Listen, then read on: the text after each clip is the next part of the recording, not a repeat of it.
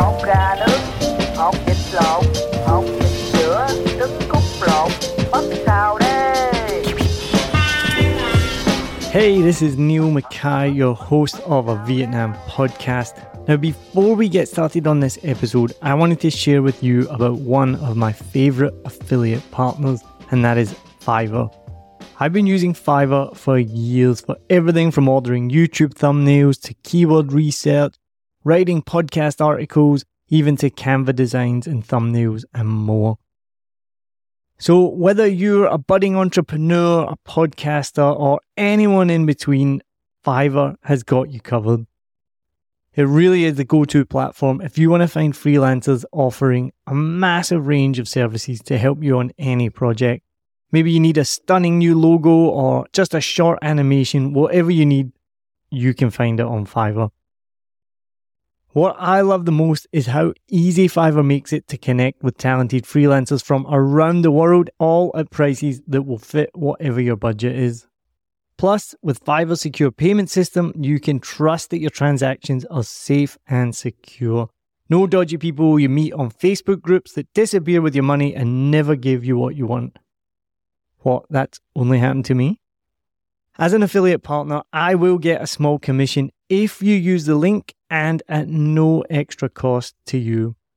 As an affiliate partner, I will get a small commission if you click my link and you buy something, all at no extra cost to you.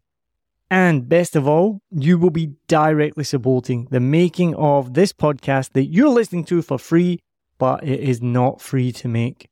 So why wait? Head over to somewhere that you've probably never been before. It's called the show notes. So whatever app you're listening in, if it's Spotify or Apple Podcasts or anything at all, head to the show notes, click on my special link, and then you can browse thousands of gigs ready to help you with your next project. And now, let's dive into today's episode. Let's go. Hột gà nướng, hột vịt lộn, hột vịt sữa, trứng cút lộn, bắp xào đây. Bắp xào đây. Welcome to episode 2, season 2 of 7 Million Bikes. Thanks for listening. My name's Neil Mackay. I'm your host as always. And with me today is Biscuit, who's asleep on the couch as always. But my guest is Sen Nguyen, who I'm very excited to talk to. Today is going to be maybe a little bit more serious than previous episodes because the topic is quite serious. And I do have to give a little bit of a warning that we will be talking about sexual abuse today in Vietnam. And so if that is something that might be a trigger to you or something that would be discomforting, then please feel free to stop listening at this point. But if you are interested, please keep listening. We're going to be talking about her life as a journalist and covering sexual abuse in Vietnam as well, and her experiences, of course, of living in Saigon because she's actually from Hanoi. So thank you for joining me today, Sen. Wow, that was a very big introduction. Thank you, Neil, for having me. How are you doing today? I've been very welcomed by your puppy Biscuits. I'm very happy about that. She's a bit of She's an adorable. angel. So you're from Hanoi originally? Yes, I was born and raised in Hanoi, and when I was 21, I left the country for the first time to go to Korea for studying. Oh, okay, and was that like a university degree? Yes, it was. I was very fortunate. I got the Korean government scholarship, and I went there. Originally, it was just for 1 year, and then I liked it so much, so I transferred my study, and 1 year became 3 years. So what did you like about Korea? Wow, that's a good question. I like so many things. I gained almost 10 kilos the first year I was there. So I guess the first thing is food. I didn't live in Seoul. I lived in a much smaller town. I think it's the 5th largest in Korea. Seoul is the biggest. It's named Gwangju. And Gwangju has only like 1.5 million when I was there. And it was a very warming, affectionate community, at least in my experience. And I learned so much from it because I never left Vietnam before. I mean, I think my parents took me to China when I was little, but I remember it vaguely. So it was a huge culture shock for me, even though everybody kind of look like me, but they don't. I look like them. I'm always mistaken to be Korean. When I'm with Chinese people, they think I'm one of them. So I guess one of the things I like about Korea is just that I look indifferent, but when I do express myself, they see that I'm different and they accept that. I feel, at least in Gwangju, I'm not sure how it is in Seoul. And do you mean culturally different? Culturally different, mindset different. They find it very bizarre to hear a Vietnamese woman speaking an American accent to them. I repeatedly said I've never been to America. I've never been outside of Asia. Please trust me. I've never been anywhere near there. And like, there's no way you sound like you do. There's no way Vietnamese people sound like you do. I'm like, well, Biscuit is like agreeing with me, yeah. But I mean, yeah, I do. This is how I talk. That one of the reason is because Vietnamese woman is the largest migrant bride in Korea at the moment. When I was there, it was the second largest. Now it's the largest. I read your article about this, yeah. So for them, this is the image of Vietnamese women that they have, like less educated. They don't speak English. They come from a smaller town. They are not that expressive. I'm like, well, there are other people just like us. There are other people like me. So for them, it's just very bizarre, and I love seeing that interaction, just to break down the stereotype you have of Vietnamese woman in your face. How did that manifest? Like, what would they say to you? It was never, well, there was one time it was outright discrimination, but like that was very rare. I got asked more than once if I came to Korea if I'm married, which is, I guess, standard. If they think that Vietnamese women came to Korea, that's the assumption. If you're Vietnamese and you're in Korea, you're a bride. That's true. And the other thing would just be like, I don't know if you would call that positive discrimination when they just feel so odd and taken back to hear me speaking English to them in that way. So I feel this a very complex privilege. Like I'm a Vietnamese migrant woman, but I'm not a wife in Korea. So I got this double experiences of being there, which is very rewarding. There are complications there, but I learn a lot from it. So for me, that's important at the end of the day, that I got to learn something. And so I read your article and I was absolutely disgusted. So do you want to tell our listeners then a little bit more about the situation? You're just mentioning now that Vietnam is now the biggest exporter of brides to Korea. I mean, when I read your article, I didn't even really know that was a thing. You know, you always hear about Russian brides, you know, in the West anyway. It's kind of, you hear about, you know. Are we talking about the South Korean brokers? Yeah. So tell our listeners a little bit about that if they haven't read your article. Okay. So let's just make it simple. So Korea has been suffering from a low birth rate. It's one of the lowest birth rates in the world. And essentially what is happening now is that the suburban areas and less rural areas, they're suffering from the lack of wives, because women, when they get a degree, they're more educated, they move to the city or further overseas for better opportunities, whereas men who are farmers, mostly fishermen, they stay where they are to keep up with the family businesses, so they can't find a husband, they can't find a wife. So what happened was that this year, South Korean government offer subsidies to 35 how do you say that word? Municipalities, which is called, what is it, like marriage subsidies to these localities, so they can use this money to go overseas to find a spouse. The idea is, so the target is mainly men, obviously. The idea is wonderful, like you want everyone to have a family, blah blah blah, but it doesn't guarantee protection and right for the other half, right? And one of these this subsidy, one of the things that is covered is brokerage fees. Now they can use it however they want. It's for brokerage service, but then they don't actually anticipate how these brokers are doing to offer these services. And I came across this report that was written by a watchdog organization in Korea. Now I have to mention this. This is one of like the backstage story when it comes to any journalist's work. I killed myself writing this story because all the findings or reports were in Korean. I had to read it in Korean, process it in my brain, explain it in Vietnamese to my boss, and then write it in English. I think I have a few gray hair after that. Like, it was insane. Like, the story came out just as I want it to be. It could be better, but it's quite satisfying for me. But yeah, it was very difficult.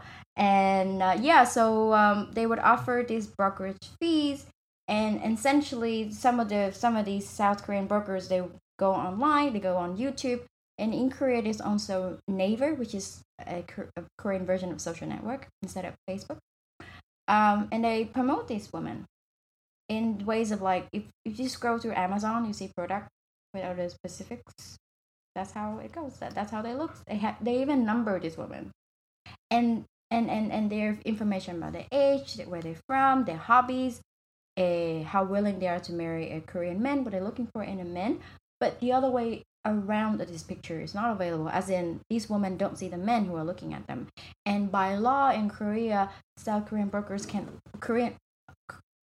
cannot show more than one woman at a time. But at that space on an online platform, they're seeing 1,000 women in a day. That's obviously something wrong there. So my story was just going through that direction. There's only one thing that I regret about that story is I didn't get to talk to any of these women, because when you look at these YouTube videos that's showing them one by one as a marriage item, they don't show their contact details. They only show their names. I tried to track one of them down, but obviously they didn't want to speak to me. I also contacted the numbers listed in the YouTube channel information, because they say, if you like any of these girls, contact us. Here's our number, blah blah. I did text them. I did say who I am, and then respond, which is fair and understandable, I guess. But yeah, that's a very intense story. But we don't know if any of them is being coerced into doing this. We don't know, because I'm not a human trafficking expert. I can't see the signs. But yes, there has been pushback. When I shared the articles, one of the readers was like, well, what is the difference with Tinder then? It's very similar. We put people online, and they consent to it. What's wrong? Oh, these women want the same thing. They want to get a husband. What's wrong with that? And I talked to a gender rights expert. He works at IC, is a Hanoi NGO, and he said that it doesn't matter if these women consent. It's how they portray it is problematic here. You don't see men being portrayed the same way. You don't see, even if they are, it's still wrong. I don't think it's fair for all these women to become one of the items in the list. And what I will push back though is that, do they know this is how they're being portrayed, and have they been pushed back? And if they do, what do these brokers say? So it's a very complicated situation. I don't think I have the black and white answer here. If it doesn't sit well, then there's something wrong. If you were to put, for example, your wife in that list, yeah, or if your sister in that list, how would you feel? So I would ask myself that question, because we don't really know what's going on behind the YouTube screen, and that's scary. And in your article, you mentioned, so most of these women come from poor rural areas in Vietnam, right? Statistically, that's what we know so far. It's a kind of, it's a symptom of poverty, right? That these women are then putting themselves forward, willingly or not, because they come from a poor background themselves, and then they're being offered this route to Korea, so how do the women perceive, from what you know, how do they perceive this process that I'm going to go to Korea, and what do they think their life is going to be like versus what their life will actually be like, or could actually be like? I would say yes, statistically, a lot of these women who have gone to Korea and have shown interest that they want to go to Korea for marriage are usually not from big cities like Hanoi and Ho Chi Minh City, because unfortunately a lot of parents still think that the ultimate goal of a Vietnamese woman is to get married to a good family and to a husband that can provide, make you happy. Sure, That's not the only way to be happy. That's not the only way to have a fulfilling life. And I have to say that these narratives that being implanted in Vietnamese women's mind are not only omnipresent in rural areas. I have been one of those. I have received this story from my family. So I'm not fishing for compliments, so don't say anything. But I grew up all my life listening to my family say I'm not pretty. Up until I was 18 when I moved out. I don't listen to those things anymore. But this is what I heard. And they would tell me that, is it because you don't have a Vietnamese beauty standard? We think that it's best for you to get married to a foreign man, because that, I know, I can see your face right now, it's what happened, this is my life. And they would be like, oh, again, foreign men, they are much better off and more educated, and you can move abroad. And this is what I heard all my life. So when they talk about like, oh, this is only happened to rural women, that I'm gonna say it's not true. City women have to hear this narrative as well, but we have the privilege, we have the education to, some of us can jump through that loophole and be like, this is not the only way I can live my life. So this is narrative, yeah, and it becomes it, whether it manifests into a reality depends on you and other external factors. But so yeah, they would think that is the way to get a better life. But there have been numerous accounts of sexual violence, domestic violence in Korea done on migrant wives and Vietnamese women. Unfortunately, many of them. We recently ran a story about a Vietnamese woman who became a police in South Korea. She actually lived in the same city that I did, and she said since she became a police officer, the rates of domestic violence have not decreased. It's actually either stagnant or increasing, which is scary because a lot of the women here, they don't know about it. They still think that Korea is, what is it? It's a Asian version of American dream, I guess. But it's not true. And all these reports and findings are not within their reach because they're not reading this. They only see the tunnel vision, which is not a fault of theirs because their goal is to not be bothered by the complication, but it's to get there, to have a happier life that they can provide to their family. So the root problem here, I think, is not that these women are, how to say it, they're not gold diggers, but they just want a better life. They deprive of education opportunities, they are deprived of information, and they are deprived of the narratives where they can make it on their own without relying on a better off male. So these women, they're not being sold, right? They're being offered the opportunity. Is that what it is? And then there are evidence that some of them are trafficked. Right. So I'm not going to say that there's no human trafficking elements in it. But the way it's presented is, here's an opportunity to that's go to Korea.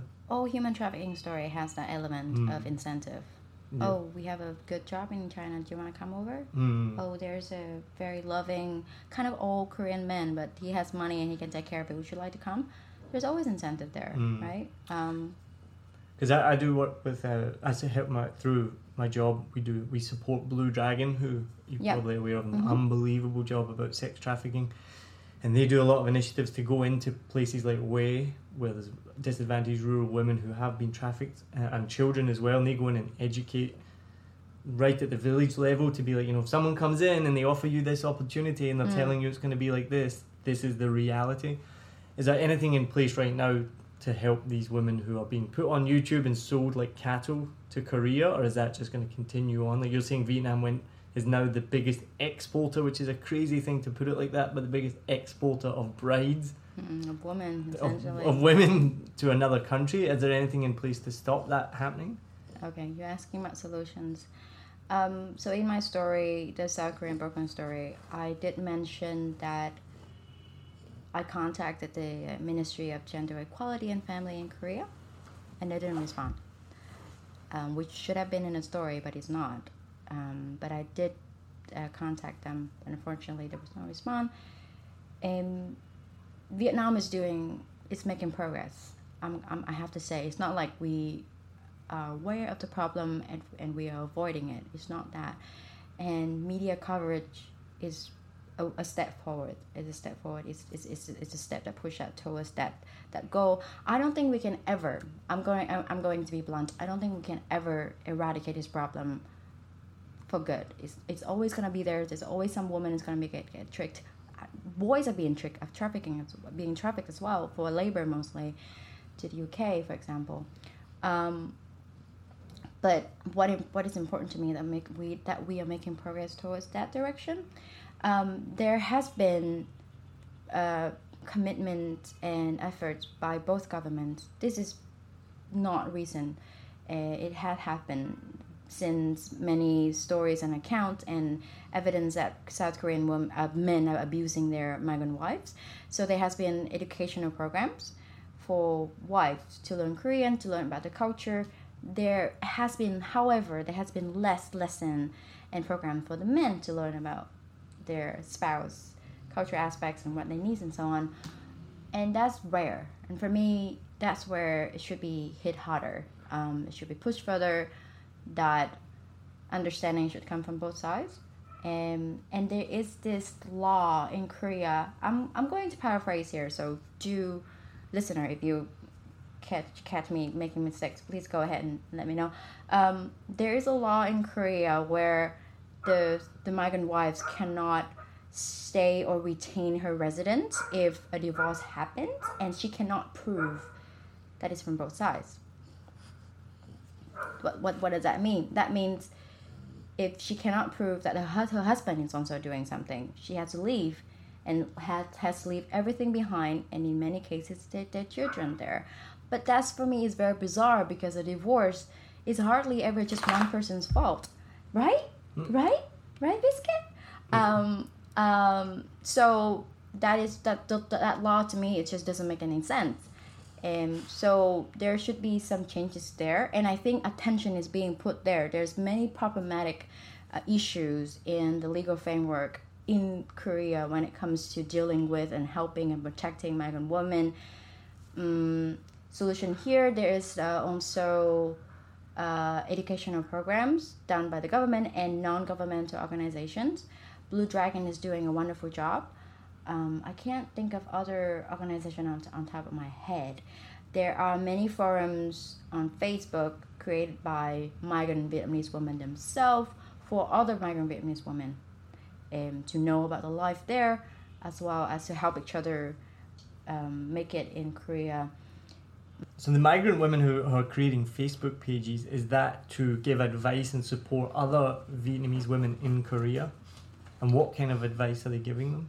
Oh, like, I didn't go through everything, but the latest update was like language lessons, tax handling.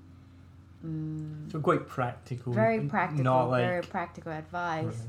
Language services, because language barrier is always a thing.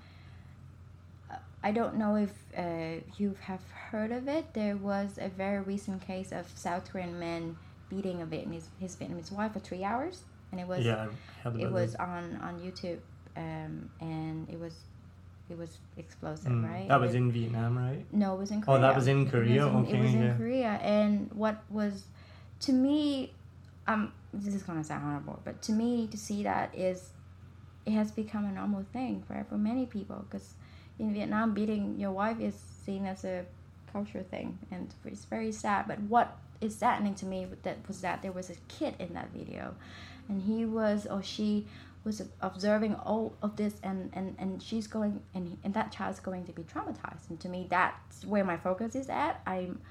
Adults, they can work through this. There are many mechanisms that can help them, but I don't know what is going to happen with the kid. And the media, the Korean media, hasn't talked much about the kid, which I understand, because he needs his privacy, or she needs his privacy. But I was very curious to learn how they give him remedies. So because of that incident, and it's gone so spread out, that it alert the Korean government on the top level, and they actually express their regret. I've never seen that before. I've never seen, at least in my time, or maybe I'm out of date when it comes to information, but I've never seen any South Korean top government or official express their regret that one of my people is being hit by his citizen in their country. And to me, I'm not saying this would yield into any solution because we haven't seen it yet, but I see an acknowledgement there, and that's a very big step. That's a breakthrough for me to see that. So solution, if you want to create a problem, they should know there's a problem there in the first place, right? And I'm glad that we are making that progress. I'm excited to see more, and I'm going to talk about this as a journalist, not as an activist. So we better shift back questions to journalist questions now. Well, what was the fallout from that video? Like, has that man been arrested? Obviously, the Korean government stepping in. He was arrested. However, there hasn't been any more information about what charges he would face and how many years he would spend in jail. We know that he was arrested shortly after the video was published, but that's the thing, you know. We don't know if that was just like the bandage solution, like, oh yeah, he hit someone, it's so bad, we're just gonna arrest him, and we don't know what happened to the guy after, and that's what I would like to know. And in light of the divorce law that you've just mentioned, and so if she was to then divorce him... Actually, after that, the South Korean court ruled in favor of the migrant woman, because they can see that they are so disadvantaged in many of these situations. So they ruled the case in favor of her, so she can stay if she wants to, but she wants a divorce in custody. Rightly so. Fairly. I want to pick up on something you said just a minute ago. You talked about education for the men in this situation, right? Which I think, is so crucial, right? Because so often it's, oh, what can the women do to stop this, right? But they're the victims, they're not the perpetrators. And this goes back, growing up. Or you talk about kind of rape culture, and you go, what was the woman wearing, things like that. You've heard this advice in the past, not so much now, I don't think, but in the past, like, don't go out in a dark lit area with a short dress on. But it's like, well, a woman should be able to go wherever she wants, dressed whatever she wants. She's not inviting rape by being dressed like that. So that is good. That is important. I think that the men are educated, like, to in this process as well. But it ties into, I've read some of your articles. And the one that kind of like I felt uneasy about was there's women now being given self-defense lessons. That's my favorite. Okay. And as soon as I read that, I was like, but no, they shouldn't be taught self-defense. The men should be taught not to sexually abuse them. And I know that it's a practical solution, but at the same time, I'm like, women shouldn't have to learn self-defense. You know what I mean? That should not be the solution to this problem. That's very interesting. Yeah, this is going to be a heated debate. You're not the first one who brought that up. Like, why should we teach them self-defense? We should teach men this. Well, but there's nobody teaching men just yet. I haven't seen any education of this large scale that's big enough for us to pay heed to it, that men should not be doing this and that. So in the meantime, we are going to do this on our own. We're going to take care of ourselves. Just like we all agree that this issue cannot be so one side. So while we are sorting out stuff, we wait until you guys sorted out your stuff, yeah? So when it comes to this story, it's very easy to fall into that logical fallacy of like, what about autism? What about this and what about that? Well, this story, the existence of this story, the fact that I'm bringing it up doesn't discredit other story, doesn't discredit the fact that men should learn about this as well. I'm telling the story on this one side. Yeah, and when there are education programs for men, believe me, I'll be reporting it, and then you can say, everybody can sit back and be like, okay, something has been done for the men. So in practicality, I'm not saying it's a bad idea. Like, I think it's definitely I know that's great if women can be trained to not do that. But I'm more saying philosophically, I guess, that it's terrible that it has to come to this, that we have to train women to protect themselves, right? Exactly. I think it's definitely something to put in mind. It's not just to defend yourself against sexual predators, right? There are sex predators. There are so many other vile things that can happen to us. It can be robbers. It can be, a gang that want to mess you up. So it isn't just about like women versus men. It's just women learning that they are capable of protecting themselves. They don't have to rely on anybody else. And I think it's a great boost of self-confidence for kids. So my story actually focused on the kids' classes. This is a class for kids.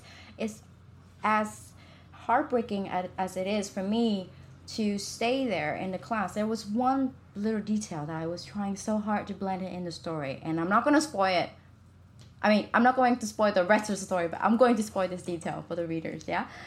Well, what I will do is I'll put your stories in the show notes with a link. So Yes. anyone, if you're listening, go into the show notes and you'll be able to find a link to all these stories Right, that we're this is talking not about. but bear in mind, this is not a breakthrough story. It's just a very mundane, but I think it's an interesting read. So you guys might have heard about the ex-prosecutor who may or may not touch a girl. Well, the video showed that he did. He got 1 year and 6 months in jail. So there was one thing that he told the press when he was, told the police when he was arrested and was questioned, was that he petted her. He pet her. He didn't do anything bad. He was just petted her. So the instructor in the self-defense class that I was observing, he used that word when he was staging an attack. I'm like, oh, I'm gonna pet you. Let me pet you. And it hit me that word itself, from a very affectionate viewpoint, from a standpoint, has now become a tool to teach kids that men or anyone cannot touch them. That for me is a huge, how do I say this? It was shocking, and it's not something that I want for my kids. If I were to use that word, I cannot use it now because somebody has spoiled it. It was not supposed to be like that. So for me, sexual abuse, in cases there are certain words and linguistic tools that predators use, and it's just and it will become this traumatic trigger if you were to be in that situation, or if you were just emotionally affected by that story. You will not be able to use that word anymore. And for me as a journalist, my whole life, my whole career is about words, right? And now I'm just traumatized with that word itself. So that's detail for me. It's very crucial to put it there. So I'll just give another reminder that we'll probably move into maybe talking a little bit about your work regarding sexual abuse in Vietnam. And so again, if that is discomforting for you to hear, then please feel free to stop listening at this point. And I do want to say as well, I really appreciate your work because as a stupid Westerner foreigner, and I've been ignorant enough not to learn the language, so I don't get access to all the information and what's going on in Vietnam. So I do appreciate the work that you do and that VN Express does. It's really one of the only outlets that we can read Vietnamese news in English. And obviously some of these cases are going nationwide, like so this ex-prosecutor that you're talking about, that was happened in District 4 where I used to live, and it happened in a building one of my friends lived in, and I've seen it. It's absolutely disgusting. And if you don't know what we're talking about, again, we'll have the link in the notes. You can see it. Just this week he's been sentenced to 1.5 years in jail, which is fantastic, but he's appealed it immediately after. So we have to keep an eye on what's going to happen. Just a quick note. Yes, I do work for VN Express, the English newspaper. However, all the views I'm expressing here are mine and not any other publication that I work for. So I know that you wouldn't call yourself an expert on sexual abuse. Exactly. But you have written many articles about it lately, and not just yourself, it's getting more and more high profile in Vietnam. Obviously this case with the ex-prosecutor. There was the ethics teacher up north. I remember that one was quite recent. That was horrible. And more it's in the news, which is great because if we can bring more attention to it, hopefully we can help prevent it. So in your opinion, what needs to change in Vietnam? What needs to happen in terms of policy, awareness, education, to help protect more children here?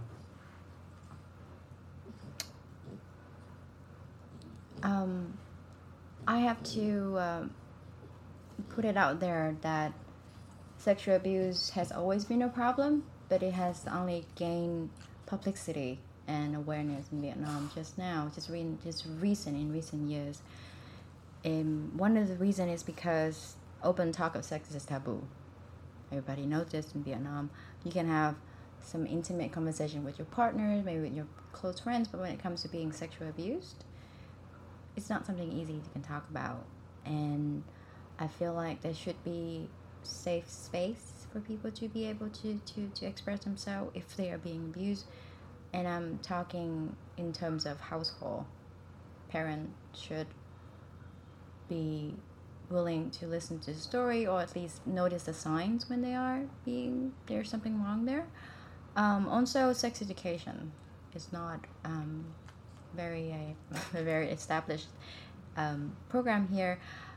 There has been good news though. I did provide a story about sex education in Vietnam, and there has been progress since.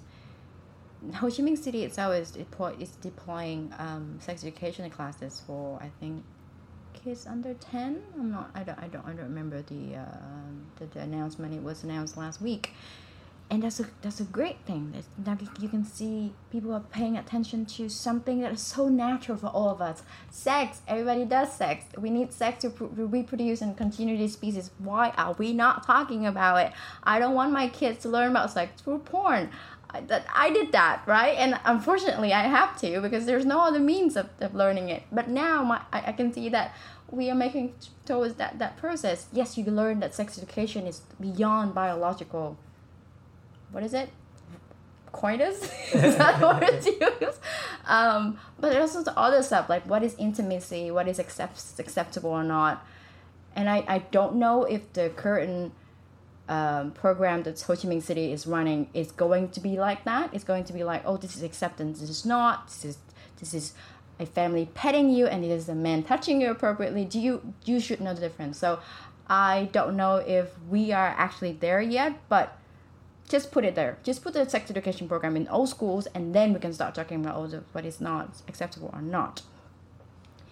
So yes, we are talking about that. There's also the Congress and the national government officials have talked about readjust and amend the legal framework when it comes to sexual abuse. There has been opinions that there should be in the National Assembly that there should be harsher punishment for child offenders, and there should be clear definition of what is sexual harassment, what is sexual abuse, and what is sexual molestation. For the first time, actually, they have input what is sexual harassment at work in the law. And I think that's fantastic. And now we are talking both adult and kid offense. And I think one of the root problems as well when it comes to sexual abuse in Vietnam is that we don't know what it is. We don't know what is constitute a sexual abuse. And that was what the debate of what the ex-prosecutor did as well. Some people say, oh, he was just loving, he was a grandfather, he was hugging someone of his granddaughter. But I find that argument very problematic. We don't hug people, like Vietnamese people, we don't hug. Like, this is not something we do, especially strangers. Like, why would you do that? So for me, from a cultural viewpoint, that argument has already lost my attention. So we don't know what it is, what sexual abuse is. So if we can define a legal framework, if it can be something of a discussion within the family itself, as like, this is not okay, this is okay, if you should always keep distance to strangers. I know this will go back to your original argument about like everybody's being too cautious, women and girls should feel safe wherever they are. Unfortunately, it's not as safe as we want to. So there should always be some attention going into what is okay and what is not. It's interesting you're saying about providing education to children, especially. What's the difference between, affection, petting from a family member, and sexual abuse, right? Because we obviously still have to show love and care to children, right? And there's a correct way to do that. And it's a shame that that's being used as an excuse, and I saw it on your article in the comments. One person commented, but in Vietnam we're all called uncles and grandparents, and we should be able to show affection. The man in the lift was just showing affection to this girl, and it is a shame because you don't want to lose that being able to show affection, which I've noticed in Vietnam can be very loving and very caring when you see somebody with a child and they're very affectionate towards them in a very clearly non-sexual way. That's a beautiful thing. That's fine. The premise of it is wonderful. Yeah, sure, we should be affectionate with each other. But I think the children should be should have the say in whether they're okay with that affection or not, whether they want to receive that affection. The camera footage of the ex-prosecutor case clearly showed that the girl ran out. She ran out of the elevator as soon as it's open. The family said she wasn't traumatized. Well, I don't care what the family say. I want to hear what she said. But in light of child privacy protection, I'm okay with not hearing her. But it's just for the whole thing for me. I'm just focusing on the evidence we have. Yeah, it's a camera footage. So for me, when it all comes to family values and family hierarchy in Vietnam all over again, that adults will say whatever they want. They're going to say, "Oh, we want to do this for you. You should be okay with it." No, yes, there are things that children should be taught, like you should not do drugs. You should not have sex without condoms. You don't go out after 12. If you're under 16, fine. Those are you should finish school before you want to do anything major in your life, because education is important. Yes, those are the must. But when it comes to affection, when it comes to how to express them what they want as children who are under 18, we should have a voice. I did not have this, and I feel that it affects us, and it's until we see children as little humans, but with the voice of themselves, then we can start talking solution here. All of the solution I'm having at the adult level, I want to see something of the capacity of the mechanism that would give children the voice, tell them that they can speak their mind as well. And this will help with our education, because you know this, a lot of people are aware of the fact that many Vietnamese students are not expressive. They don't say their opinions in class, and I feel like this will actually would help with the solution with the problem we have. And is that culturally, because very much I think in Eastern culture, Asian culture, it's respect your elders, right? Or respect the person in authority. And is that where it comes in? So children are very, very reticent to speak up because they're taught from a young age. You don't speak talk up. Back to the elderly, to the adult, to your superiors, to your teacher. Yes, it is definitely a Vietnamese culture thing. I would not say it's an Eastern culture thing, because I don't want to generalize. I know there's a lot Sorry if I generalize. No, it's fine. It's fine. It's a very common understanding. I think respecting the elderly is a fair ethics to have, like ethical moral point to have. However, I don't necessarily agree with respecting the elderly no matter what. For me, it should start from a point of like, I respect you for who you are, because you have ethics, because you have something for me to respect. The fact that you are old doesn't automatically mean I'm going to give you my respect. And for me, that's for me doesn't sit right. I know even though this is a culture thing, nobody question it. Like not many people question it. But I question it. Everybody goes, oh, why should I give you the privilege? I will be old too. Doesn't mean I'm going to expect everybody to respect me. And respecting the elder should not come from an authority point, standpoint. If an elder person were to come to me and be like, you have to respect me because I'm older than you, they're not using logic to convince me. They're using their biological degradation. Everybody has that. You are not the only one. Why are you using this as an argument? I love that you just called someone. You used the term biological degradation to call somebody old. That is absolutely true, but and a great way to call someone. Right? So because like you're more biologically degraded than me. I'm not going to listen to you. No, just faster, because you were born before. I don't mean that. I don't mean... That's a great way to put it. It's a very scientific way to talk about being older. But it's not just people being older, it's people in authority as well, right? Yeah, which are generally older. I mean, I would definitely respect someone if they have merits in their argument. If they're going to use their biological feature to convince me, I'm not convinced. I'm sorry. So if that's part of the problem, is children are afraid to speak up because of this ingrained cultural thing where you respect your elders or people in authority and you don't speak up. What are some of the solutions then? So when I was writing about sexual abuse, specifically of underage school kids done by teachers, I talked to UNICEF, And this lady from UNICEF was telling me that there should be more encouragement, obviously, of students expressing themselves. Yes, definitely. I think that's falls more under the responsibility of the teachers.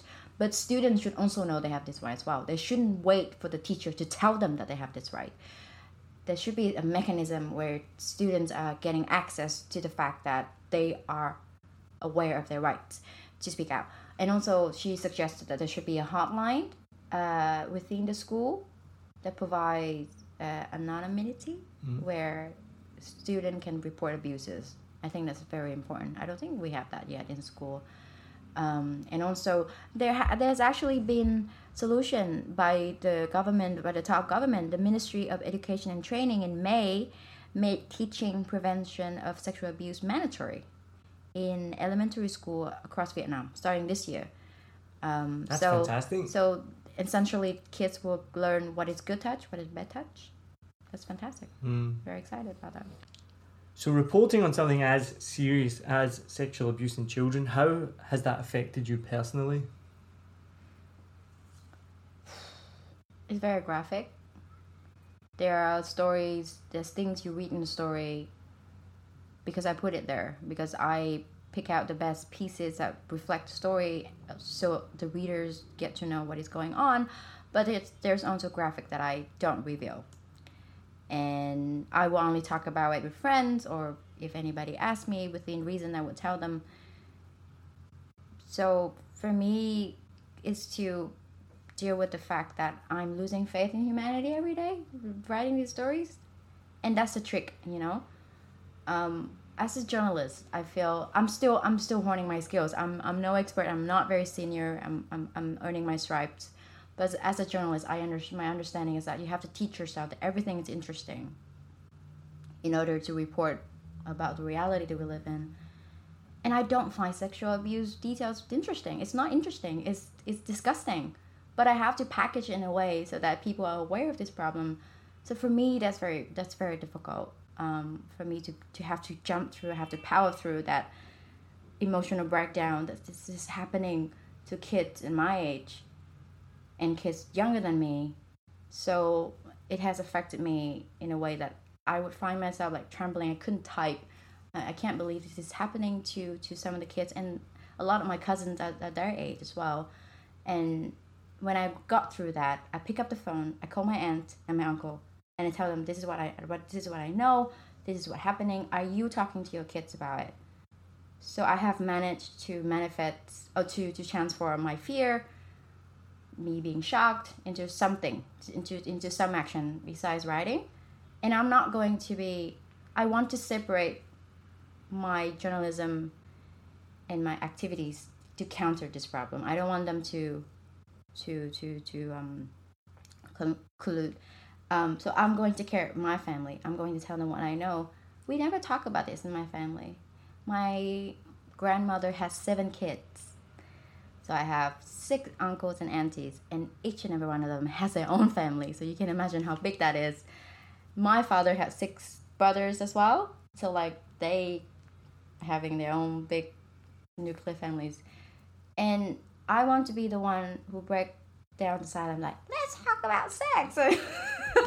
So I How think does that go down at the family dinner table? Oh no! Like it'll be whisper. Like I don't raise flag and like go into them like a riot. I'm like, let's talk about this. I don't do that. I wish, but like they will probably tone me down. I would try to sneak in the conversation very, very subtly, but like it's gonna hit them hard. Of the conversation. Yeah.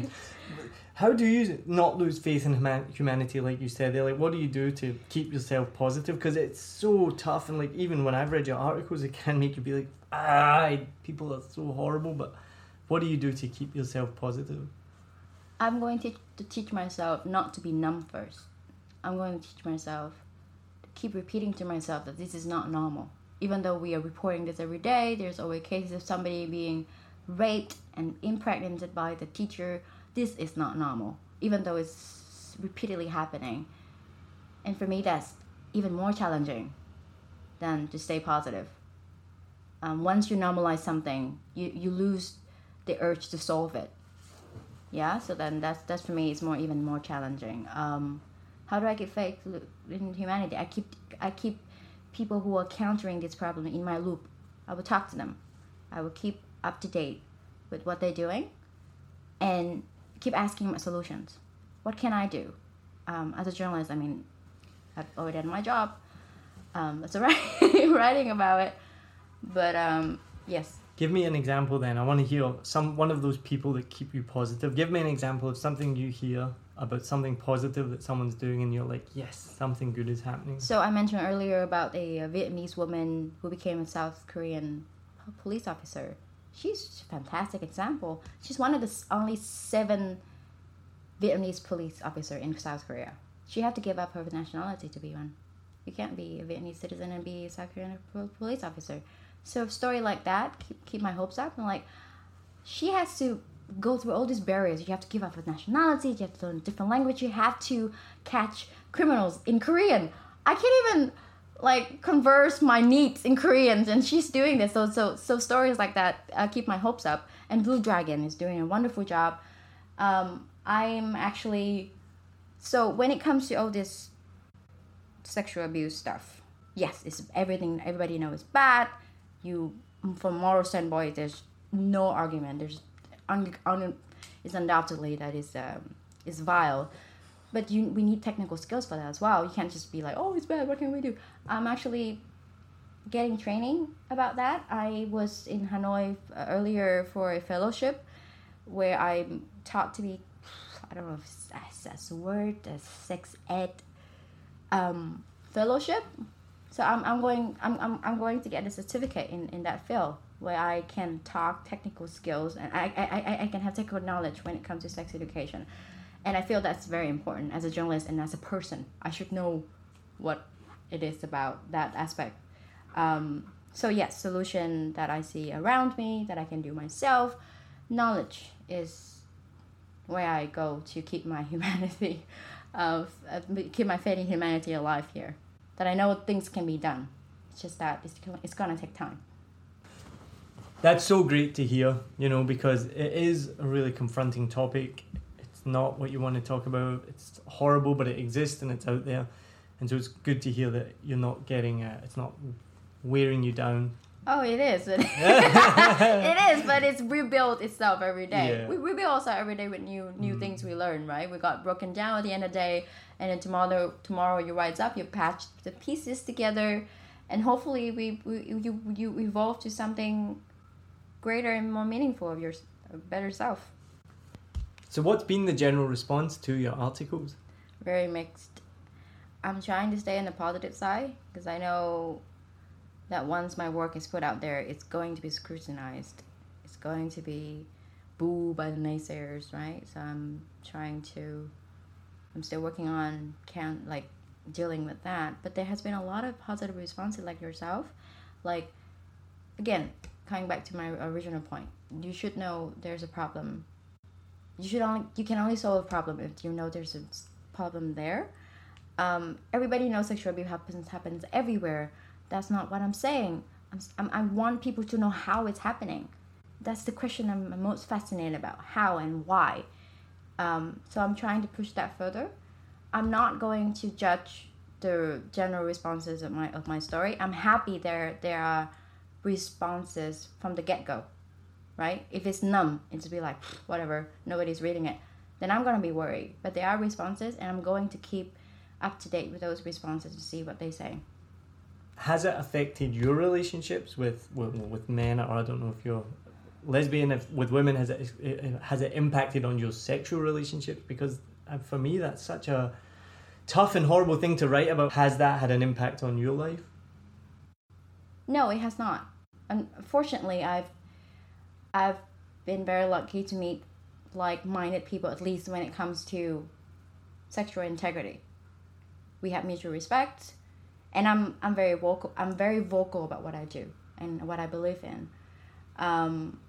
So it's actually strengthened my relationship with people around me, with my romantic partner.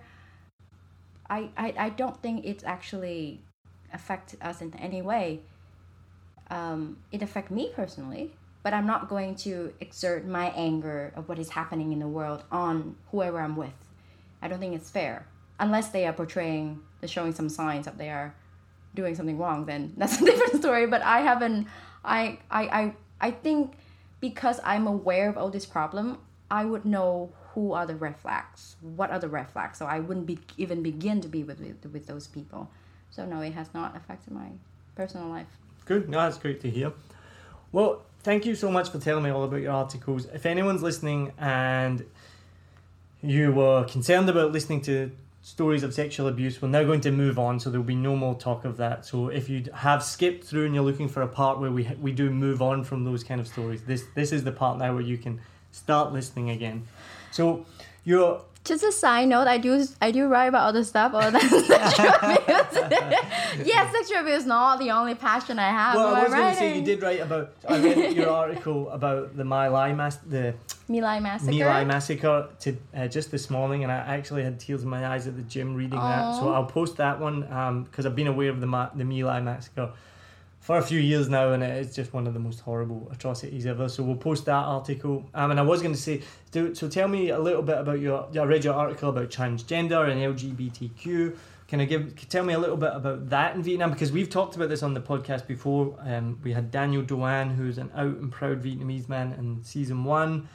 It's come up a couple of other times. I've been most impressed in Vietnam that it seems to be that, and you can correct me if I'm wrong, but Daniel kind of backed me up on this, that there doesn't seem to be too much discrimination towards LGBTQ in Vietnam in terms of daily life. Like, I feel like it's and he was kind of saying the same, like, people just don't really care. It's kind of like, yeah, you are who you are.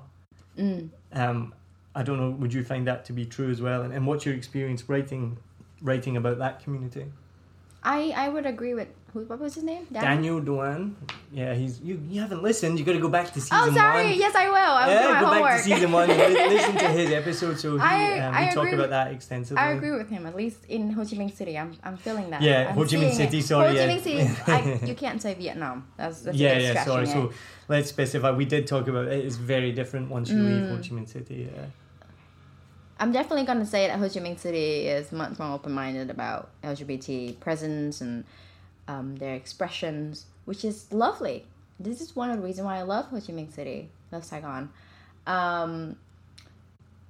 However, it's very different for one to be indifferent about one's sexuality and actually respect it, I guess. It's like, oh, okay, I don't care what you do, just as long as you keep it away from my sight. That's very different from, I don't care who you are, just be happy and be whatever you are. And which one of those two? It's very mixed, right, I would say. I don't want to generalize. I know what has been the reaction to the LGBT presence, and I would say those are the two.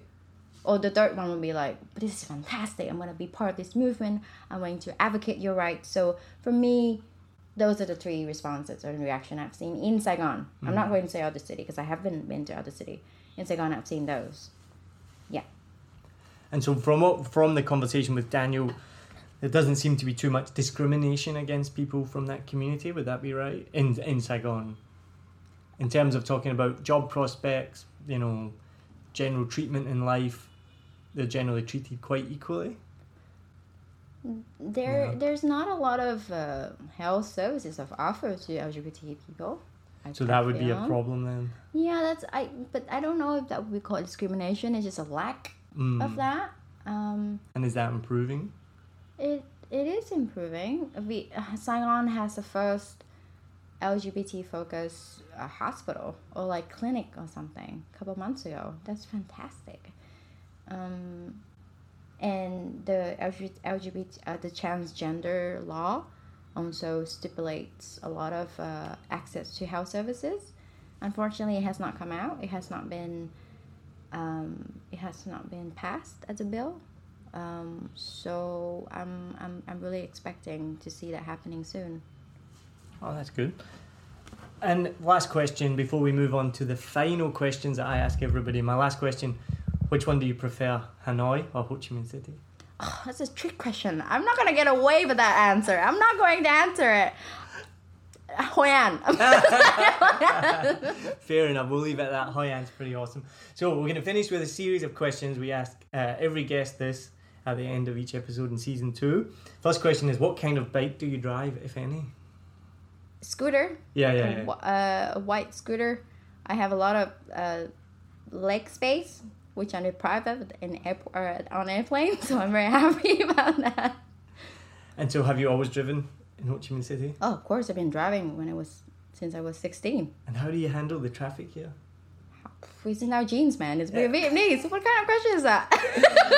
Well, I asked Tu last week. I said, how do you deal? Why is there not road rage here? Because, in the West... Road rage. In the West, there you get road rage. There. Not really. Everyone's so chilled. There's like just chaos going on left, and you're right, lucky and centre.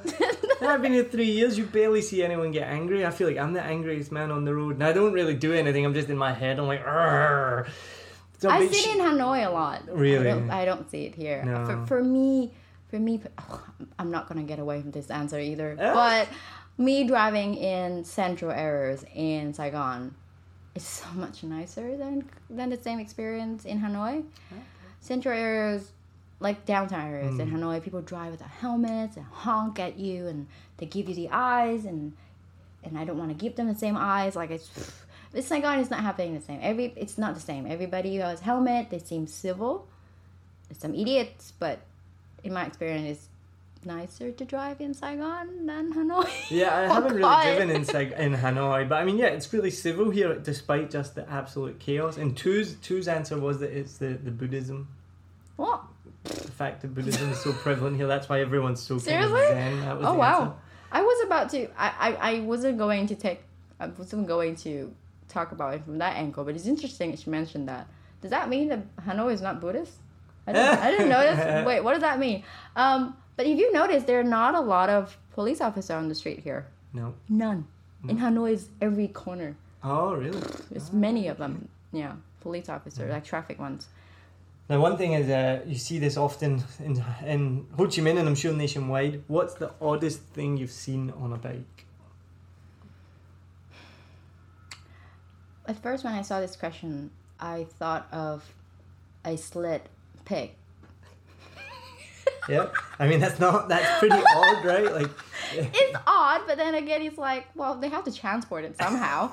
It's not that odd, but like the second thing that I think of is like, I see old couple driving each other, and they would hug each other, and you would see the man driving, but then one hand is on, one of his arm is wrapped around his belly, and under that is the girl's. It's a woman's hands.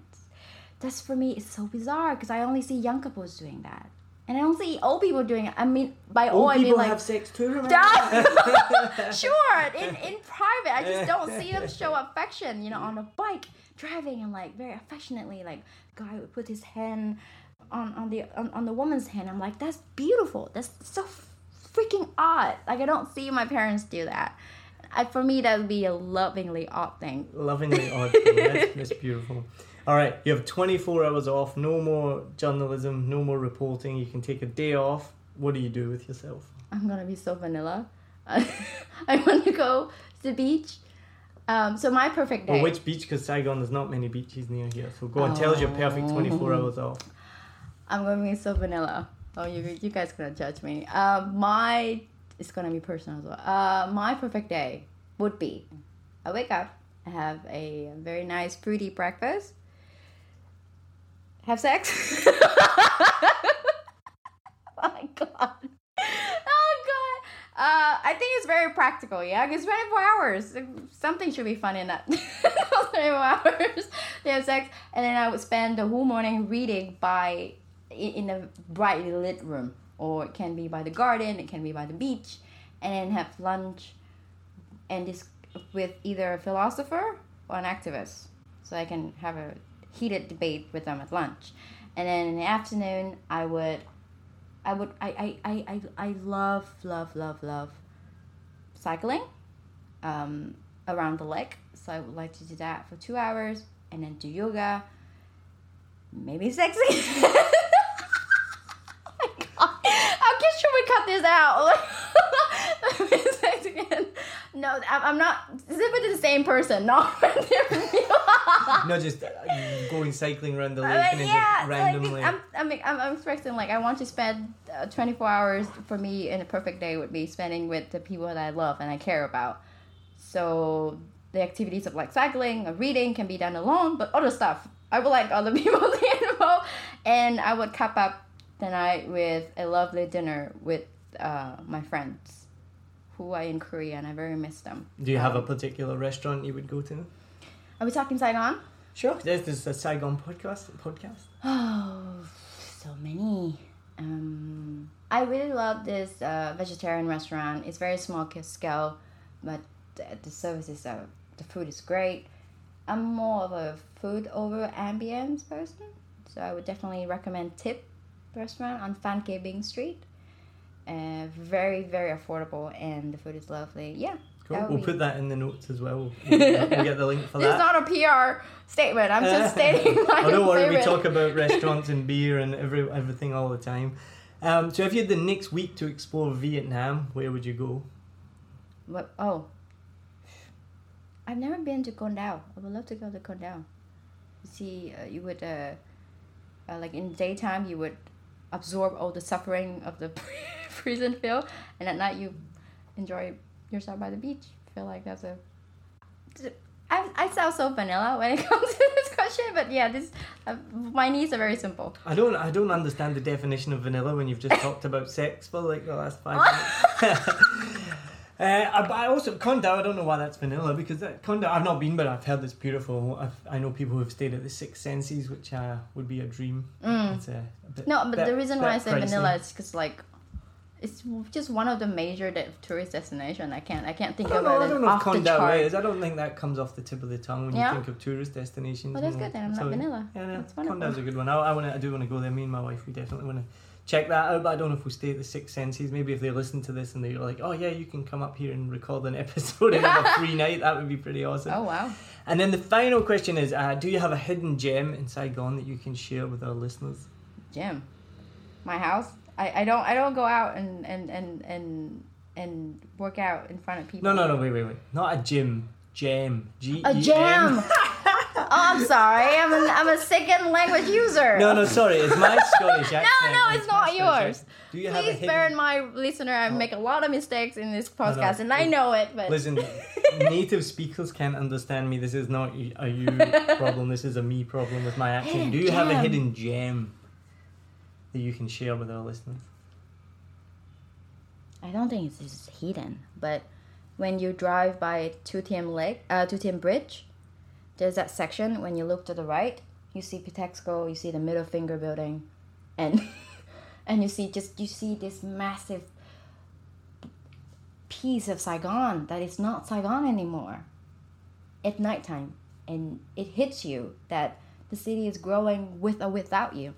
So for me, it's like a point where I question where I have a mild existential crisis, because it's like a hidden gem where you reflect on yourself and the city where you lived in. So yeah, when you drive by Tu Tiem Bridge and you look to the right at nighttime, you see those massive blocks. So take a look at that. Perfect. We'll put a link on the website as well for the dot on the map where you can go and check that out as well. So thank you so much. This has been incredible. Fun, but also obviously really deep and interesting. And there are some problems in Vietnam, like every country as well. And I think there is a lot of work to do. And I'm glad that somebody like yourself is shining a light on it. That obviously having a media presence, having the media report on these things is one of the most important things, because if people don't know that it's happening, then there's not going to be a solution, like you said. So while it can be confronting and while it's horrible to read about, it is happening and it's out there. And the only way we can really start to change is to learn about it and then take action. So thank you for the work that you're doing. I've worked with children my whole life. I think it's one of the most abhorrent things in the world, and so the fact that we can start to make a difference is supremely important. So well done on your work. What's next? What have you got? Obviously you don't need to tell us about specific articles that you're maybe writing, but what's next for you in your career? Right. I'm looking forward to write more stories about children. At the end of the day, I think the message I want to send is that I want children in Vietnam to have more voice. to not to have more voice. They do have voice, for them to have means to express them. Because I was this deprived of this opportunity, again with the cultural hierarchy or whatever, and I really want to break that down. I will not be ready to have children of my own if this problem is not sorted. So what would be your hopes and dreams then for the future in terms of what we've been talking about today?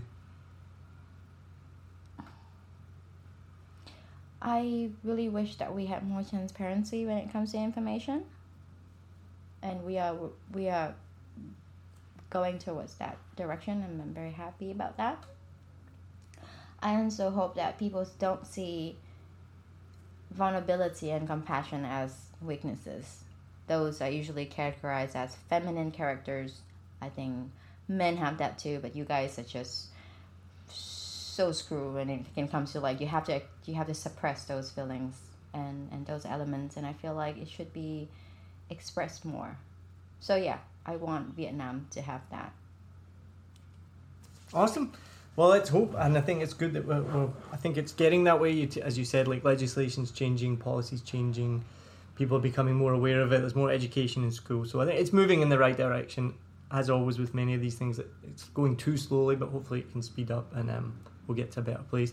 So thank you very much. Thank you for your time. Enjoy your weekend. I hope you've enjoyed listening to Sen. She's been an amazing guest. It's been an awesome episode, and I hope that people have enjoyed listening to you, and look out for future episodes. Thank you for having me now. You're very welcome. Have a great day. Cheers. Hột vịt lộn, hột vịt sữa, trứng cút lộn, mắm xào đây. Thanks for listening to episode 2 of 7 Million Bikes, a Saigon podcast, and a massive thank you to my guest Sen Nguyen for not obviously being thoroughly interesting but entertaining to listen to as well. It was good to hear that she still could make light of it and wasn't too beaten down by the seriousness of her reporting that she does. I think she does a fantastic job, and it's great to shine a light on these issues.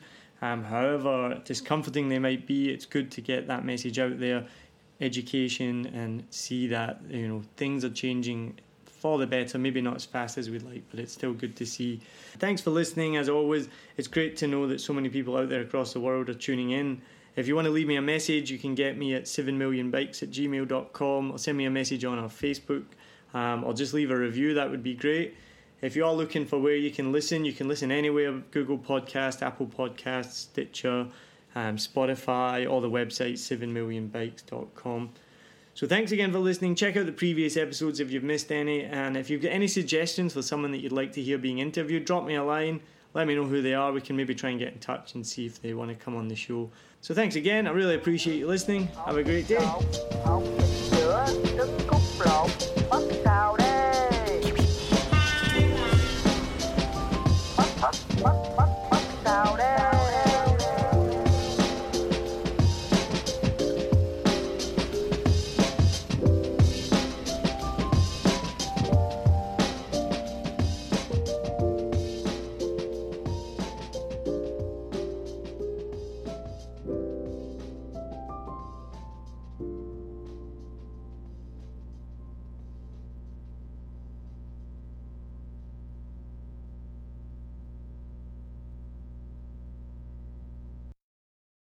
I hope you enjoyed this episode.